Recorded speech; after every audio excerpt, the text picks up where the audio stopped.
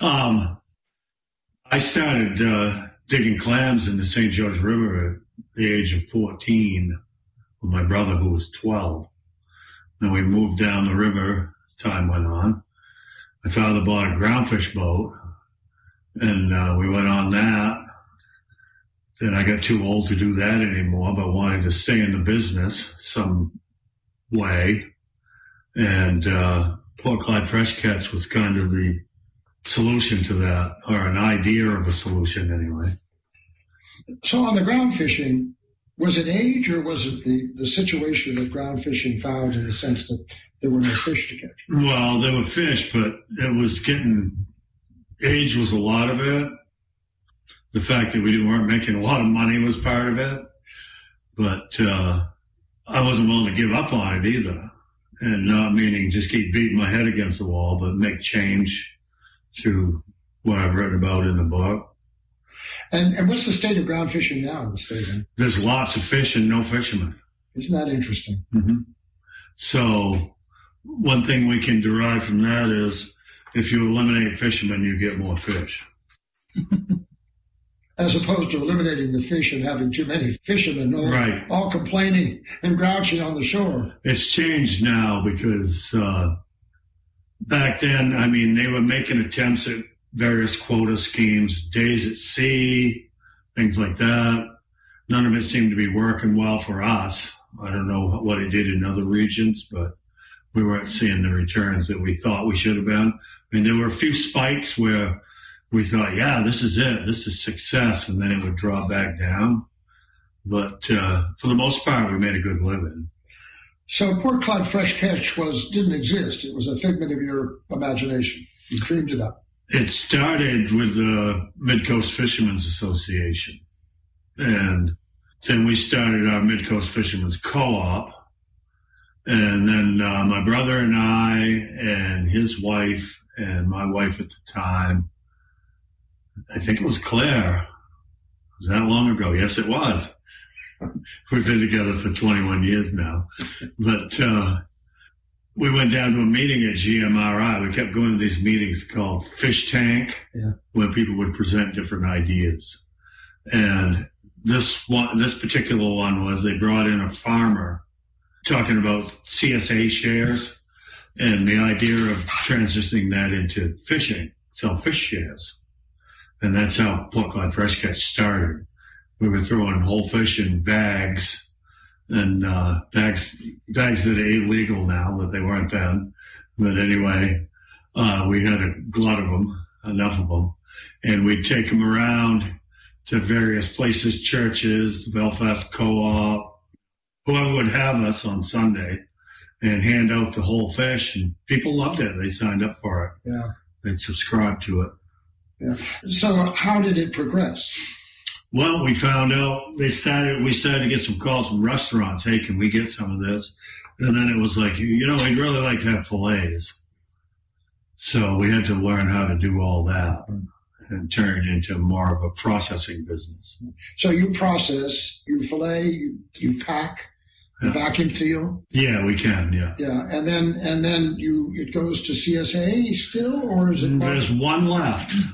Really? Willow Pond Farm in Sabattis. Mm-hmm. That's the only one we have. Then where does the rest of the product go? How is it? Most of it goes to like food co-ops, seafood markets. We've had to pivot a lot of times. I like to tell people I've had to pivot so much that I get dizzy. But we started out with shrimp. We were frustrated over the price of shrimp. We're going to process our own shrimp. We'll show those shrimp buyers. And it's not as easy as you think. But then the shrimp went away.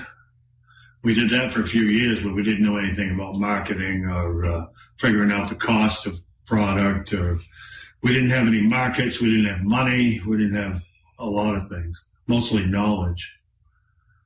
Isn't that amazing, though? It's a situation where you have no money, you have no market, you have no knowledge, but you have the will, because that's what you do. You're a fisherman. That's what it takes. And that's what it takes to make any business run. Yeah.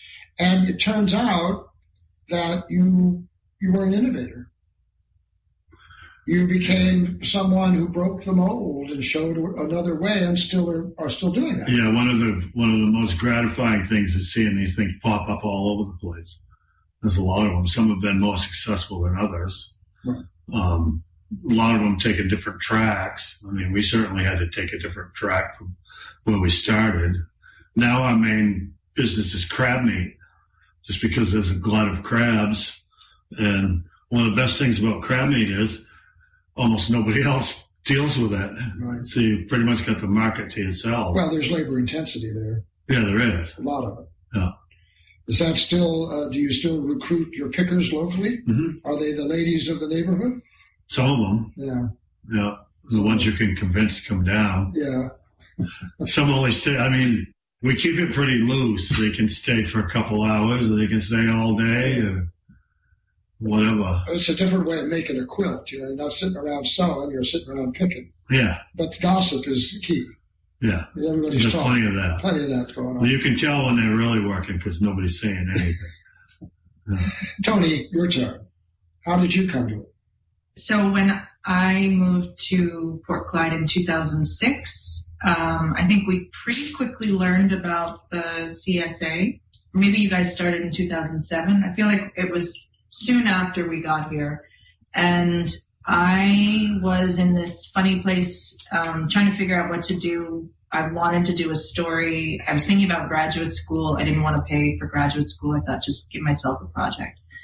And I started reading more and more about what they were doing at Port Clyde Fresh Catch. And it was a twofold thing. I was inspired by what they were doing, what Glenn and the fishermen in Port Clyde were doing in terms of saying, hey, you know, this model isn't working any longer. Can we make a new model?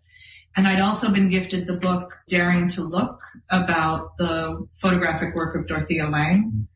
And she just, I don't know, it's a gorgeous book that someone at MIT, a professor at MIT, put together. And so I called Glenn, or showed up down there. I think we'd signed up for the CSA, so we were picking up fish. But finally I sort of posed the question very pointedly, you know, would you mind if I came poking around with my camera? This seems like an important moment in time to document. And I don't know, I think I have said to Glenn in the past, like, well, I figured it was either like this pivotal moment or the end of an era. And Glenn was like, it was never the end of an era. Like, you've been very clear about that, which was cool. I'm not sure I knew that necessarily to begin with when I started the work. And then I just started like showing up on the dock when they were offloading fish. Glenn would call me and say, hey, I'm pretty sure this would be a great photograph. I'm steaming crabs. Come on down. My brother, we've got the boat hauled out. My brother's cleaning the bottom. Come on down. So it actually ended up becoming very collaborative very quickly because Glenn, I don't know, you sort of had we've never really talked about that necessarily. Like if you trusted me, I mean, I feel like we developed a trusting relationship pretty early on. Mostly it was me learning how to stay out of the way. I'm sure that had something to do with it, that I was like able to get in and take pictures and not screw up what was happening. Well, one of the challenges of this conversation is that we're using an audio platform to talk about things that we cannot see. Mm-hmm. So I'm going to ask you if you would just look at one picture. It happens to be the first one in the book. It's extremely beautiful photograph, and it's incredibly evocative to me. It's called Fishing Vessel Skipper. It was taken in January, so the vessel is hauled in the old-fashioned way. And that may be your brother painting or scraping. I sent her a text message. Come see this. Come down here. We're cleaning the bottom of the boat. You want to get this. So tell me what you saw. So I saw, first of all, it was not a warm day. That was January 2013. I'm pretty sure that was a very cold January. So I think I was impressed by the size, the scale of Skipper hauled out. I have to be honest, for me, when I'm looking through the viewfinder, I work with a 2¼ Yashica medium format. When I'm looking through the viewfinder, first of all, what I see and what the camera sees is slightly different because there are two lenses. And what I'm generally looking at is a moment of interest that feels theatrical to me. But this ends up being very theatrical. It ends up being sort of the rule of thirds, the black, the light, the shade in between, the sun behind the stern of the boat. But I'm always sort of looking for the subtle theatrics of the moment. I don't know, I guess I'm also looking for shape. But I honestly, I didn't see that image until a few months later. I was going back through my film and I was like, I think I like that. I think I need to see that a little bit bigger and see what's going on. Well, theatrical it is. And beyond the immediacy of the image, the document in and of itself, in my view, this sums up so much in terms of the scale of the ocean, the scale of the tool that we must have to essentially respond to the ocean, and the scale of the small human being, dwarfed by not just the vessel, but dwarfed by the sea itself, that is inherent in this photograph. It puts everything in its proper order, in a way. Mm-hmm. And this is the first photograph I think I ever saw of yours, and I was just stopped in my tracks by it. So the process of unfolding and making the book itself, did Glenn write to the photographs? Did you photograph to Glenn's thoughts? How did that work? We met, I can't remember if it was a phone call or in person, I think. I think so. I think you came down to the office and said, hey, I want to do a book of my pictures, but I want you to do the writing because if I do it, it's going to sound like the evening news. So I just started writing little things. I asked, I said, what do you want me to write about? She said, just everything you've been doing. So there it is. That's a pretty courageous thing to do. Mm-hmm. In my world, a white paper is as terrifying as an angry sea. So for you to sit down, well, you choose your tools accordingly, but nonetheless.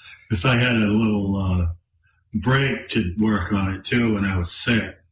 I was in the hospital for part of it, the vampires chapter. Well, let's come back to that. Yeah, but I'm going to interject here too, just flesh out that story just a little bit, because what had happened was Penobscot Marine Museum showed a bunch of the photographs, and they asked me for an artist statement. And as I was doing that, I was like, I'd really love for Glenn to be included in that statement, because I felt like it had been collaborative. There was a point to all of this, and it had as much to do with his work. And so he wrote this little blurb, and I remember you got philosophical really fast in a really short paragraph. So I also had a suspicion that Glenn doing the writing was going to be really fun, because he just has a way of thinking I enjoy, and a way of writing it. And I was nervous. What had happened was, in all the times that Glenn and I would meet and share stories, and he would tell me what was going on, and then, he'd say, oh, well, so-and-so from Channel 6 is coming down and they're doing a story, and maybe you should come down. And I went down and met with a gal, and it didn't matter what happened. The news always ended up coming back around to the fishermen being vilified for overfishing. It didn't matter what Glenn tried to say about what they were doing. It always ended up being a story about the fishermen overfishing. And I didn't necessarily feel like I was looking at the story and I was hearing Glenn speak to it, but I didn't necessarily feel like I had all of the history at my fingertips the way he does to really articulate, no, we are trying to change something. So that was also the reason I between his little artist statement, which maybe he didn't quite recognize as, it was quite special in what he said. And then also this feeling like it felt unfair that no matter what he said, media continued to turn it into something that it wasn't. It needed to be said from the horse's mouth. Did that frustrate you? Did that make you want to write it down? Did that make you want to argue it stronger and differently than you had in the past? That's a good question. I don't know. My strategy is just keep being relentless. So they'll either understand after a while or they won't. Well, you were also doing it too. I mean, there's a difference between the word and the deed. Was that the trip we took to see it for? We had 4 people show up. Mm-hmm. Yeah. I would start. That was right before I got sick. Yeah. I was starting to go off the rails a little bit then, too, in my head. We can talk about that later. Well, let's follow the book a little bit. Let's just to follow the structure of the book, which I think is ingenious. Let's start with the title, Caught, Time, Place, Fish. Caught has a double meaning. We are caught in a time and a place and an ecosystem that's endemic to them both. And there has to be a kind of condition out of which one's personal responses emerge in a situation like that. Were you caught because you were the only thing you knew was fishing? I suppose there was part of that. I mean, you really don't know what tomorrow's going to bring, just from that perspective. But I never felt helpless, like there was no way out. If it fell apart, I'd just move on and do something else. Right. Yeah. But at the same time, you come from a tradition of fishers. Your family were fishermen? No, not really. Not really. So my brother and I were the first ones. Really? They were sea captains and stone cutters. Mm-hmm. A connection. Farmers. Yeah. They're all from the area. Yeah, all caught up in deep traditions. Yeah, I'm a product of this region right here. Yeah. We are speaking today with Glenn Libby and Tony Small on fishing and fisheries as essential elements of the culture of Maine. I'm Peter Neal, host of Conversations from the Pointed Firs on WERU-FM 89.9 on your dial, community radio in Blue Hill, Maine. Then there is, of course, the idea of time, that until a certain point, there was not the time. Conventional operation was good enough. The time was okay. Nobody was saying that we were running out of time. We're running out of fish.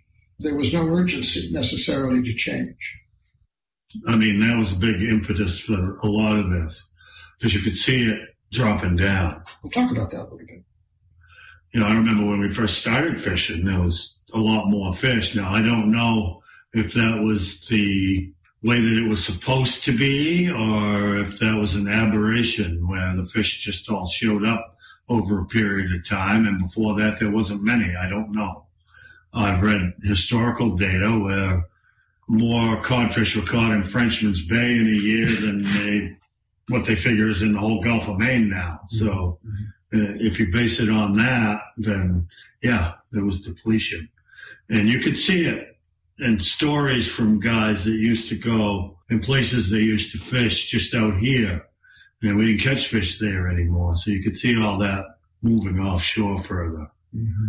And the boats got bigger, and because they had to be.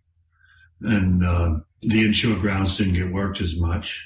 Pretty soon, not at all, because there wasn't nothing there. But so in a funny way, the place got bigger.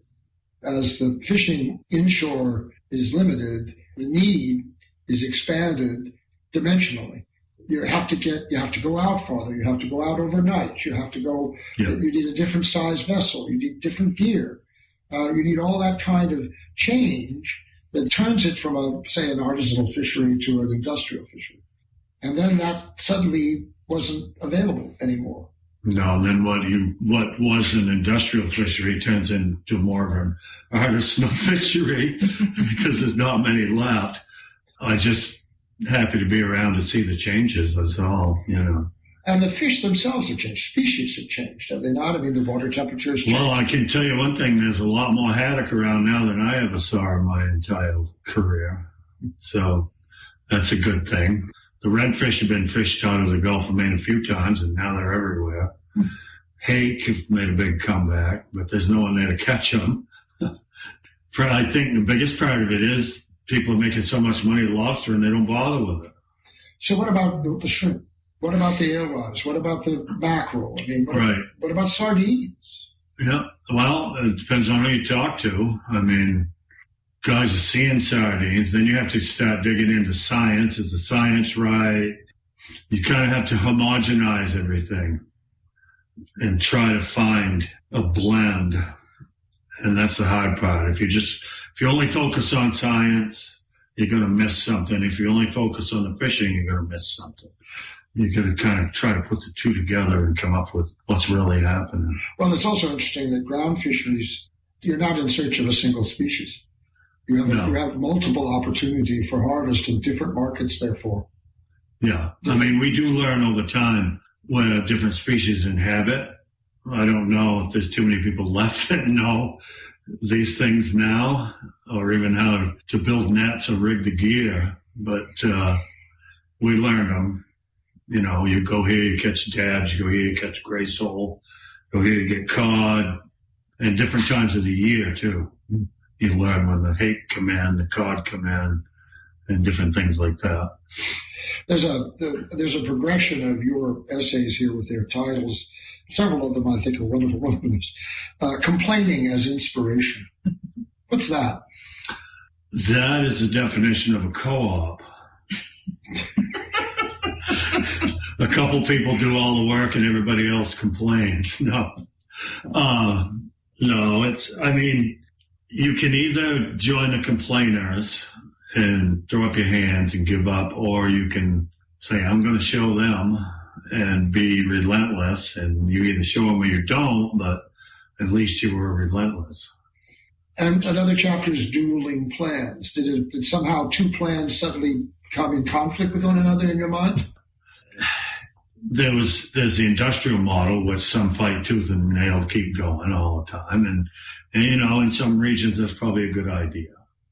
Maybe you need that. I don't know. I wouldn't want to go off on George's Bank with lobster boats to quote Langdon Wilson, a good friend of mine, a 292 Chevy and a 50-foot net, But we had the idea that you would reduce the technology, and that way you'd get more fish if more technology led to less fish. So it was kind of a technological solution, or backing off from it to see what would happen. Well, those are two different plans. I mean, you can go, it's a scale issue. You can go industrial and large, or you can go artisanal and small. And in fact, as you've proven, there's profit in both, but there's more profit perhaps now in the changing world we're in small. Yeah. I mean, it's really difficult. We can't even buy all the fish that Randy catches, and he's just one boat. There's global competition for fish. You can get fish everywhere. You can get haddock from Russia for $5 a pound or less for the restaurants. So a lot of the fresh local haddock you see, it's not, but it tastes the same. It's frozen at sea. It's been flown around the world. But we're so small, we're on a small scale, we have to charge more. Mm-hmm. Then if we started doing high volume, then we're going against what we planned on doing to start with. We're back to an industrial model. Right, and let's look. Then you deplete the resources. Right, and if you look at the Russian hake, no one is bothering to calculate all the external costs that are not built into the price. Or shipping stuff to China to have it it's absurd. Buying bait in China and bringing it to the Gulf of Maine. Nobody's actually calculating the true cost. This is what's happening. Right. But if you, and at the same time, the quality of your product improves, mm-hmm. and people are willing to pay the price. They do. Have you ever thought of yourself as a visionary? I don't like to get too carried away with myself. Oh, gee. Maybe I should teach me some lessons. I think if someone wants to listen to me, I'll talk. Yeah. He's relentless. Oh, okay. So do you see yourself, Tony, as essentially an activist or a social activist in the sense that you're using photography as a tool of activism and commentary? In this particular instance, yeah, I guess so. Like I said, I was inspired by Daring to Look, Dorothea Lange's book. I guess what was inspiring about that book was her quality of knowing her subjects. I think I have a problem with our tendency in storytelling now to be pretty superficial, to be pretty fast in, out. And I think my choice for this story was because it was in where I live. I come from the Berkshires of Massachusetts, which has gotten more and more diluted of its character. And there's a feeling, I mean, I was born in Maine and then grew up away and came back as fast as I could, as they say. But I think there was the activism was around making sure that the story that I felt probably wasn't being told, or certainly wasn't being told on the news, was really an important one, because I do think Glenn has a vision, and maybe it's simply being relentless about doing the right thing. That mattered. I think that mattered to me to tell that story. There's a photography as it has evolved in color and utility facility that everybody's a photographer, which is great, actually, because it's forcing people to look at things differently than they did before. One of the ways, however, that they look at them is they tend to romanticize what they see. But these photographs don't do that. These photographs are often without light, or with light in a kind of harsh reality. The artificial light on the fishing boat. I wake up in the middle of the night and I look out across the bay and I can see the bright lights of a boat. It's not like seeing Venus or seeing a star in the night sky. It's out there looking at something that is harsh, cold, difficult to do, requires skill, and actually isn't romantic at all. I mean, it's just plain hard work, and that's what I see in so many of your photographs. I mean, people sometimes ask about why the black and white, and to the title and this idea of being caught in time, I wanted to use the black and white to disorient people, because I feel like, we look at black and white and think, oh, that's past. And I wanted to sort of point towards now in a disorienting way. Right, and that the absence of color, of course, makes cold things colder. Right, it makes ice seem more dangerous. It makes dirt dirtier. Some of these photographs of conditions on the boats. There's one here of, I guess it's Glenn standing on his boat by a winch, and it's just, there's so much texture in that photograph. I can't believe it. There's rust, there's dirt, there's slurry. Like we just got in. Yeah, exactly. There are bits of calluses, There's just all kinds of stuff that's in that photograph. And so you can't romanticize it. It's not possible to romanticize it. And yet there's another one here. I wish you'd talk about this one, which is one of just the single line in the tackle. Oh, yeah. Talk about that one a little bit, can you? What did you see when you saw that image? One regret I have with this project is that at the time, Randy Cushman was fishing and was willing to take me offshore, but didn't have room for me because they were still, I don't know how long ago that stopped, the government observers that were going out with them. So he had a crew member, there it is. He had a crew member and he had a government observer who was coming. So she had the other bunk. But he did say, I'll be leaving the dock around 11 if you want to come down. So the image of the boat leaving at night is this same moment. But it was it's like the residue of human contact. I don't know, I find docks to be really evocative places, in part because it's that intersection between the life lived ashore and that moment where suddenly you're separate. You're moving out into the dark, you're moving out into whatever kind of weather you're going to meet, whatever kind of fish you're going to find, whatever kind of circumstances. And we don't all necessarily viscerally know the terrors that can happen at sea. But if you have had any experience, there's a sense that just feels like a huge portal. It's a gap between this moment lived ashore, that moment setting. I just want to describe this photograph a little bit because it's a hugely evocative piece of work. On the left, there's a door, and behind it, the light's on. So all you see of what is home or land is a sliver of light, and the door is shut. The other side of the photograph is absolute intense darkness. There is nothing visible in it at all. So basically, it could be the gates of hell. And then you have this little triangle of dock, There's a single pile. There's a line that's pretty tattered. I'm not so sure I want to put too much reliance on that line, but it's not tied around the pile.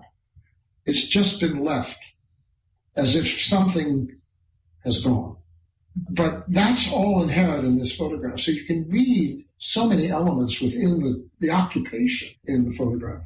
Do you think, Glenn, that Fresh Catch has changed the nature of how we're going to essentially fish commercially into the future? I don't know. I mean, it's changed the landscape around here a little bit. We've created a market for something that really didn't have any market for. As far as, like I mentioned earlier, you see the things that popped up all over the place, CSFs. So I think there's a lot more direct marketing, sort of, maybe not totally direct marketing, but there's even that. What it meant to me, I think, was that people got the courage to actually try it, where before you just sold to somebody. It went on a truck, and then you waited 2 months for a check that was half what you thought it was going to be, if you got paid at all, if you didn't have to go chase them down with a baseball bat. Mm-hmm. So there's a lot more. I mean, you saw it last year during the pandemic when the market for lobster kind of dried up. You had guys on every street corner peddling lobsters. And I don't know if we influenced it or not, but it seemed like more people had the courage to actually go and try to do something on their own. As far as Fresh Catch changing anything, I mean, I think the biggest thing is maybe it is an example of what you can do. If you put your mind to it. Yeah. Right. Not necessarily us changing it and turning it into something big that changes everything, but enabling more people to do something that they might not have tried to do and be successful at it. Do you think that part of the way you were drawn to this was because you were a ground fisherman, not a lobsterman? Yeah, probably, because we weren't making a lot of money. So, I mean, that was part of it. But it was also part seeing the fish go away and wanting to bring them back. And it wasn't just for us either. It was for the future. But in COVID, for example, with the lobster business and the prices going down or demand going down, one of the reasons, as I understand it, was the sudden loss of the China market. Yeah. So picking up and selling lobsters 7,000, 8,000 miles away takes out a fairly large part of your market share. Mm-hmm. And now what do? As globalization changes or may have reached its apex in terms of how we distribute goods around the world and what market demands are. And that works both ways, by the way, between China and the U.S. and China. But it may well be that those adjustments are not going to be made by choice. They're going to be made by circumstance. And you did that. You were confronted with circumstance. Mm-hmm. And then, of course, lobstering has additional problems in both climate, water temperature, gear issues, all that kind of stuff, so that the conventions, it make it harder. I went lobstering a little bit. Yeah. Out of a skiff. Never really liked it. So I didn't do it. I didn't follow the money. I followed what I wanted to do. But a lot of it is in your photographs, Tony, are also sort of the social aspects, the kitchen table, the card playing, the women sitting around and picking. I knew a lot of the guys around town, that had been, and I heard the stories and talked to them. They'd helped us out mending nets and things like that at various times, teaching us how to do different things. And we started going with a longtime fisherman on the first boat that we went on and learned a lot from him. But we were the first ones in our family. My father always had the dream of being a fisherman. He was a truck driver. Isn't that interesting? And he bought a boat as a tax break. Back when they did the 200-mile line, they were giving out money, hand over fist. Well, now we got to build up our fleet and wipe the fish out ourselves. What it ended up being. I've always thought that incentive program that made it possible to turn a 30-foot fisherman into a 70 or 90-foot fisherman was probably the silliest thing that ever happened. There's a lot of silly things that go on still. Yeah. You want to talk about those? Give me one or two. I mean, that's a good example of it. I think you're seeing another one now with this they're trying to industrialize the ocean in a different way with the wind turbines. And it's just going to be a short-lived mess. Even if it lasts for 40 years, what's that amount to? It's going to disrupt the fishing grounds for pretty much ever. Well, the offshore fishing grounds, if there's no ground fish, then there's no fish to be caught. I know, there's always that argument, but I don't believe that offshore wind turbines are going to be the answer. Have a solution. You really have to take a stretch to get to that point. We are speaking today with Glenn Libby and Tony Small on fishing and fisheries as essential elements of the culture of Maine. I'm Peter Neal, host of Conversations from the Pointed Firs on WERU-FM 89.9 on your dial, community radio in Blue Hill, Maine. There's a part of this book that is very unusual. I was taken completely by surprise by it in of itself, the honesty of it. It's called the chapter called Vampires. Mm-hmm. Tell me, would you talk about that a little bit? Sure. I was in the hospital. I had a MELD score of 38, which means my head was basically solid full of ammonia from my malfunctioning liver. Of autoimmune disease that was attacking my liver. And if you hit 40, it's time to start digging a hole. So I was in the hospital down in Boston, and I told Claire, bring the computer down. I got to work on the book. I could barely sit up. I'd just been to what they call a group therapy session. And I went back and said, all right, I got to go back. I got to do some writing. That's when it started, the very first part of it. I was writing that basically in a state of delirium. But I read it afterwards and really liked it, the way that it sounded, So I added on to it. Kept going with that. When you thought about it afterwards, did it reveal a part of yourself that you just either... It was what was going through my mind at the time. And you didn't know it was there, because it's very different than what you would normally have. Well, I knew it was there because it was going through it like a record, like something playing over and over and over in my brain. And I just wrote it down. I captured it. Yeah. And it was going on for days. Really? Weeks. Was it terrifying? Initially it was for a little while, but I was admitted to the hospital. I went to Penn Bay. Dr. Pierce said, go down and have a ultrasound of your liver. I thought it was lupus because I was diagnosed with lupus when I was 19. That's what we thought it was. He said, I think that's your liver. So I go down. They take an ultrasound, and the doctor comes back in tears, a woman doctor. She goes, well, we think you might only have like 3 months to live. They were going to put me in the Sussman house. And my response was, okay, so what do we do now? So it was a little bit scary, but I wasn't ready to give up. I want to read a piece or two if I can. Here's just a couple of ones that I marked. Feelings: hurt, scared, thrilled, gratified, content, restless, well, uneasy, sick, tired, many more. We are back in the cocoon and it's still dark. Sleep comes again.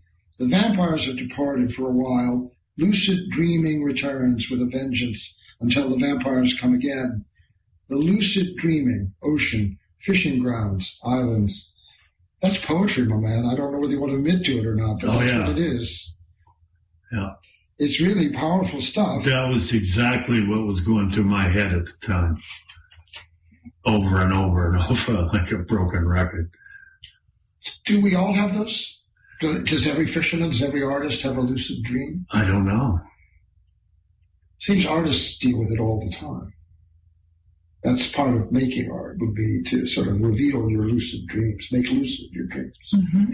Yeah, we had a conversation at one point because Glenn sent me what he'd started, and he's like, do I keep going down this road for the book? And I was like, yeah, definitely. And I for two reasons. One being that it was poetic, and I thought it was beautiful and pertinent. And it comes towards the end of the book also because I feel like I wanted for the book to contain some of the depth, I think, of Glenn's relentlessness. It is who he is, and I think it's so easy to just sort of, like he was saying, like he's just followed what he wanted to do. And I think sometimes we stop short of telling the story of the sacrifice, or actually even just revealing what it means to give your all to something. And I felt like that piece revealed both Glenn's relentlessness as well as his commitment to what he was trying to will and work towards creating. And I think it's artistic, but I don't know, I would bet there are an awful lot of fishermen who've had moments like that. Yeah, I didn't have to force it at all. Yeah. That just came out. Right.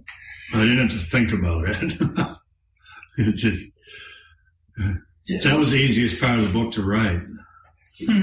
But, sometimes fishing is described as the most boring thing on earth, that you're standing out there looking at an endless landscape, going through the same motions and routines over and over and over again, and really the only thing that distracts you is listening to your buddies on the radio. Then the Northern Lights come out. And then the Northern Lights come out. Thank you so much.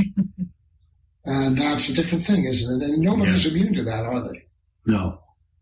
Hardest, most grouchy, most difficult fishermen would still melt. I think so. Before the Northern Lights. Yeah. And the night sky. You haven't seen them until you've seen them offshore. Mm-hmm. Yeah. Mm-hmm. I believe that. Yeah. So you are romantic after all. I guess so.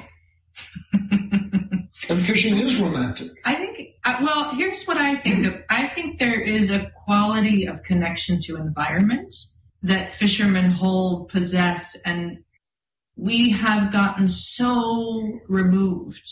We're just layer upon layer upon layer, removing ourselves from, where our food comes from, what it takes to actually grow food, what it takes to grow and sustain ourselves. And I think the devotion fishermen, at least the fishermen I know, have to the environment in which they work, and there's magic in it. There's magic in it. And I think if they get to have that kind of relationship with an environment, and that environment actually provides for them, that's kind of a thing that not a lot of people get to experience any longer. Isn't that comparable to, for example, what indigenous people talk about in their relationship with nature? Yeah. Or isn't that comparable to even what many environmentalists and environmental organizations espouses their missions? Sure. So why would it not all be a kind of opportunity for a worldview change with real consequence on the ground, which justifies perhaps revising or reinventing how we encounter the sea? And it becomes conservation through strategic choices for quality of life and well-being. There's been a lot of that with the regulation that's gone on. I spent 3 years on the New England Council. I don't know if I had much of an impact, because you don't, in 3 years, that's like the learning part.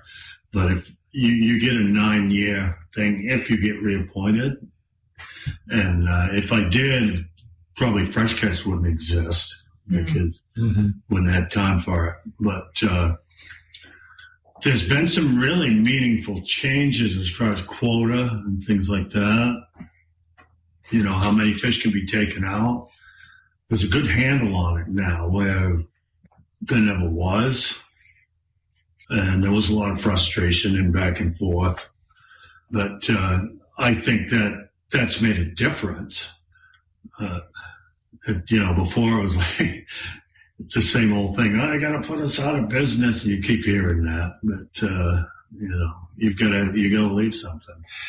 Once did an exhibit on cod fishing, comparing cod fishing in the Scandinavian countries with cod fishing in the North Atlantic. Yeah. And the exhibit was to look at not only the fishing statistics, but also the villages, the towns, and the traditions. And we had folklorists come and look. And we couldn't find even artifacts in places in Newfoundland, the coastal towns in Newfoundland, we couldn't find any memory of fishing. The people had all left. The artifacts were abandoned as symbols of defeat. And there was no viability to the traditions until those small villages started to get resettled by artists coming from away, responding to the natural conditions differently, and being able to revitalize those towns. When you went to Scandinavian countries, in Norway, for example, all those little coastal towns up the coast of Norway had small little maritime museums, cod fishing museums. They still were fishing for cod. And they still had, until the late 90s, factories that were still processing cod, bacalao for the European market, and oil. And the difference simply was quotas. Self-limited, cooperative self-limits, where in Norway they said we'll have seasons and we'll have limits. And in the United States, we said we will fish 24/7, 365 days a year, and we will take everything that we possibly can. And that's the difference between a tradition and an economy and a social community that survived and ones that didn't. And I think that's where we are today. I think we're in a place where that kind of turning of the wheel could happen again. Does that make any sense to you? Yeah. Do you see it? I mean, Port Clyde is a perfectly interesting example of that. I think the wheel never stops turning. Mm-hmm. You know, I never see an end. It's just a continuation of something. Yeah.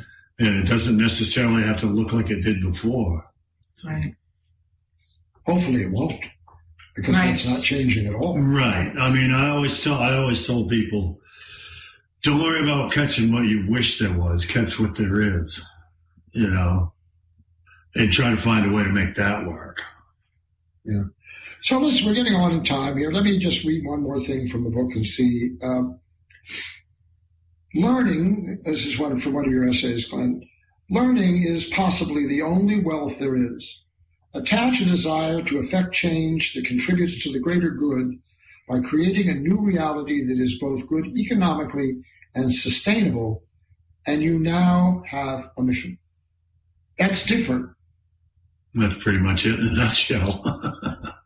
And working at sea is a learning experience. There's a wealth of knowledge that's not just what you can do with your hands. Everything is. I was thinking about what happens when you die when I wrote that, about learning.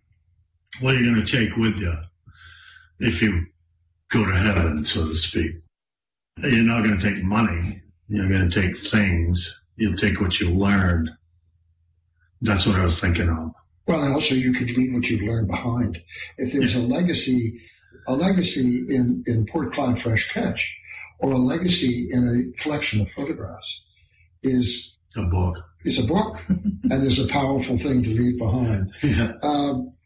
Have you not, actually, the two of you, sort of created a document of how change can be enabled from within?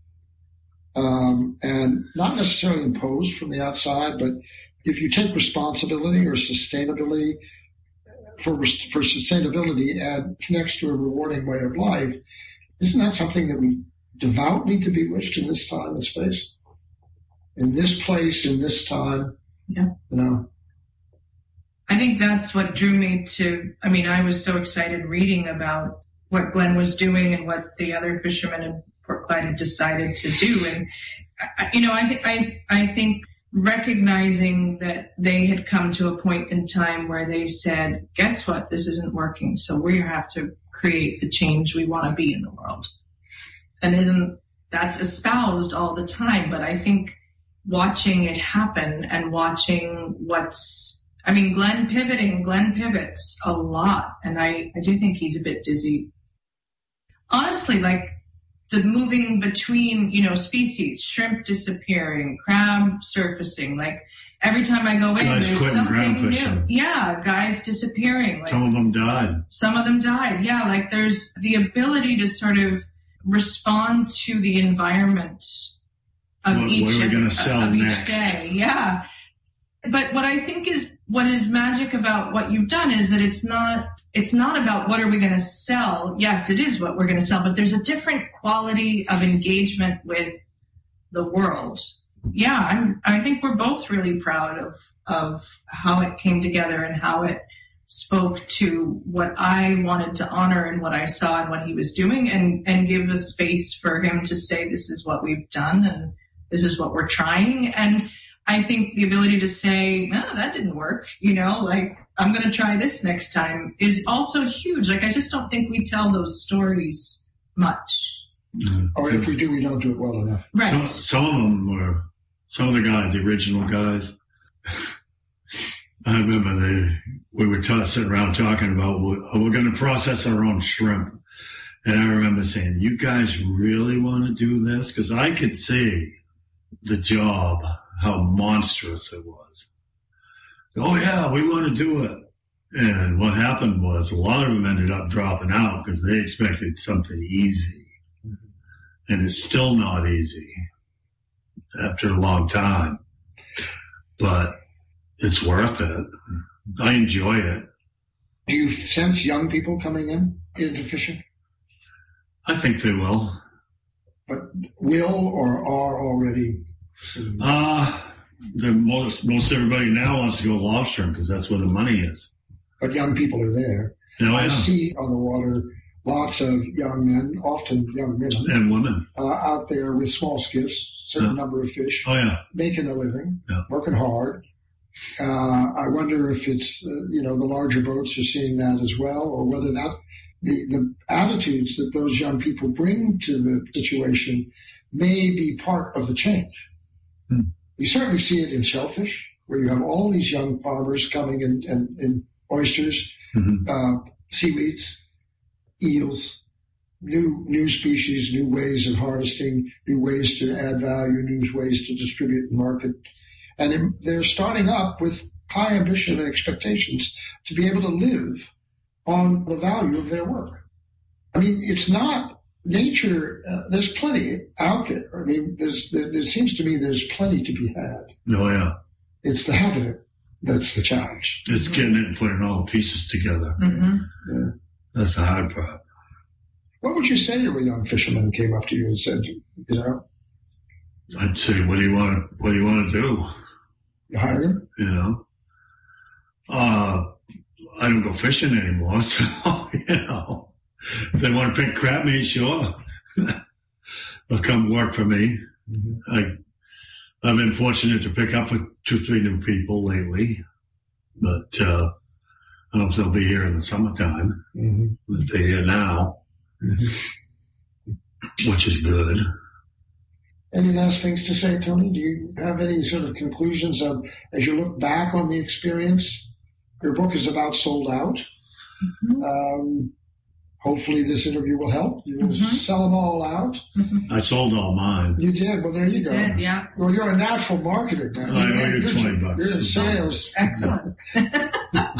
You're a salesman, not a fisherman. Well, I got a store, too. He does, yeah. He's got a storefront. That helps. Yeah, I always manage to talk about the book if there's a conversation starting out. Yeah. So if you really want to know all about this place, buy that book. Yeah, quit bugging me and buy the book. Well, I guess I'd say this. When we decided we were going to publish and we had the assistance of Margot and Rob from Rackline, we did have a very decided conversation about we were going to print the book and we weren't going to put it on Amazon. We wanted to sell the book the way we felt like we both worked in the world, that it was an artisanal project and we deserved whatever there was to come back from the effort. We put in a lot of hours making it happen. So it's interesting. It's interesting to try and live by that, but I don't know. I'm quite proud of the book, and periodically we joke about book number 2, and I don't know, maybe we're both traumatized by the effort. I don't think so. I think we're just the time. I don't have any time for anything now. Yeah, Glenn's busy. I've been busy, but that's not a bad thing, though. It's not a bad thing. That's a wonderful thing, isn't it? Yeah. I mean, that probably is as good a healing thing as you've got going as medicine. No, I'm still waiting for organ transplant. He's I'm, as they say, holding a turn right now. Holding a turn. That's as good as phrase as any. Stable is another word for that. Mm-hmm. Well, let's end. Holding a turn. Yeah. Perfect. Thank you, Tony. Thank you, Glenn. Thanks for your time. Thank you. Thanks, everyone, for listening. My guests today have been Glenn Libby and Tony Small, discussing their collection of essays and photographs, Caught, Time, Place, Fish, available through Port Clyde Fresh Catch or at antoniasmall.com. Fishing is central to the spirit of Maine, specific in place, vital in our time, and if sustained through respect and best practice, key to our future. I'm Peter Neal, host of Conversations from the Pointed Firs.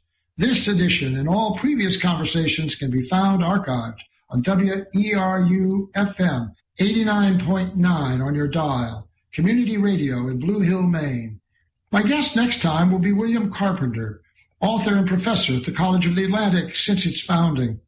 We will be discussing his new novel, Silence, a portrayal of the aftermath of war and a veteran's search for redemption and peace on an island in Maine. You've been tuned in to Conversations from the Pointed Firs, a Leeds Island Books audio project, produced by Trisha Badger, theme by Casey Neal for Mock Turtle Music, hosted by Peter Neal. Visit pointedfirs.org for more information and find us on your favorite podcast app. Thanks for listening.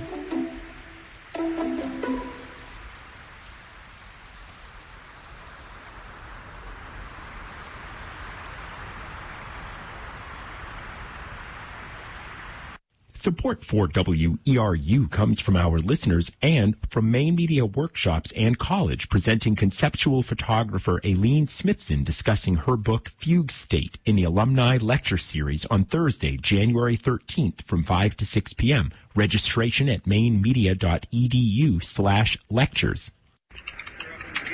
Welcome to 2021 Talks, where we're following our democracy in historic times. No country has the right to dictate borders, to bully smaller countries, to intimidate, to coerce, to pursue their own interests. State Department spokesman Ned Price says the U.S. wants to peacefully resolve the conflict in Ukraine, where Russia has amassed troops, prompting fears of a military invasion. President Joe Biden is expected to speak by phone today to Russian President Vladimir Putin at the Kremlin's request. Foreign policy expert Stephen Pfeiffer with the Brookings Institution believes diplomacy could help defuse the situation. It would be better to talk than to have what could turn out to be the biggest land war in Europe since World War II breakout. Russia contends the troops are there for military exercises and denies plans to invade, which Pfeiffer says is possible. I tend to think that this is more towards bluff than an actual intention for a real invasion, because I calculate the cost as significant for Moscow. But Mr. Putin has his own logic. Biden already warned Putin the U.S. and European allies will respond with economic sanctions and military support should Russia invade.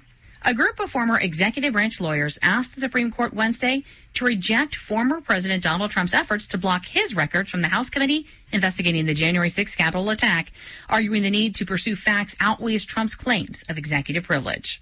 New polling shows House Minority Leader Kevin McCarthy has a nearly 50% job approval rating among independents, putting the California Republican 8 percentage points ahead of President Joe Biden. The Gallup poll also found McCarthy's overall approval slightly higher than Democratic House Speaker Nancy Pelosi and Senate Majority Leader Chuck Schumer.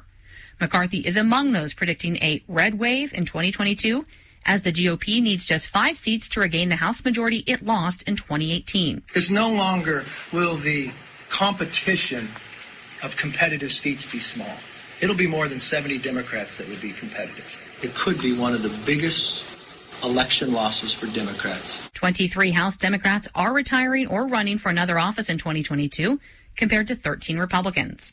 CDC Director Rochelle Walensky says the current weekly average of new COVID cases is roughly 240,000 cases per day, up 60% over last week. The rapid increase in cases we are seeing across the country is in large part a reflection of the exceptionally transmissible Omicron variant. Meanwhile, the White House is considering a potential vaccine mandate for domestic travel.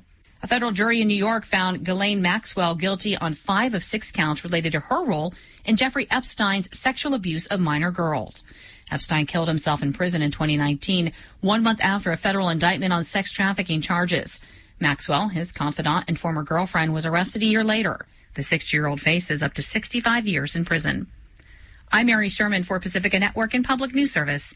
Find our 8 trust indicators to support transparency and accuracy at publicnewsservice.org. Support for WERU comes from our listeners and from Truth Tellers, the documentary about Robert Shetterly's Americans Who Tell the Truth, screening at the Lincoln Theater in Damariscotta on Thursday, January 14th at 7 p.m. Shetterly and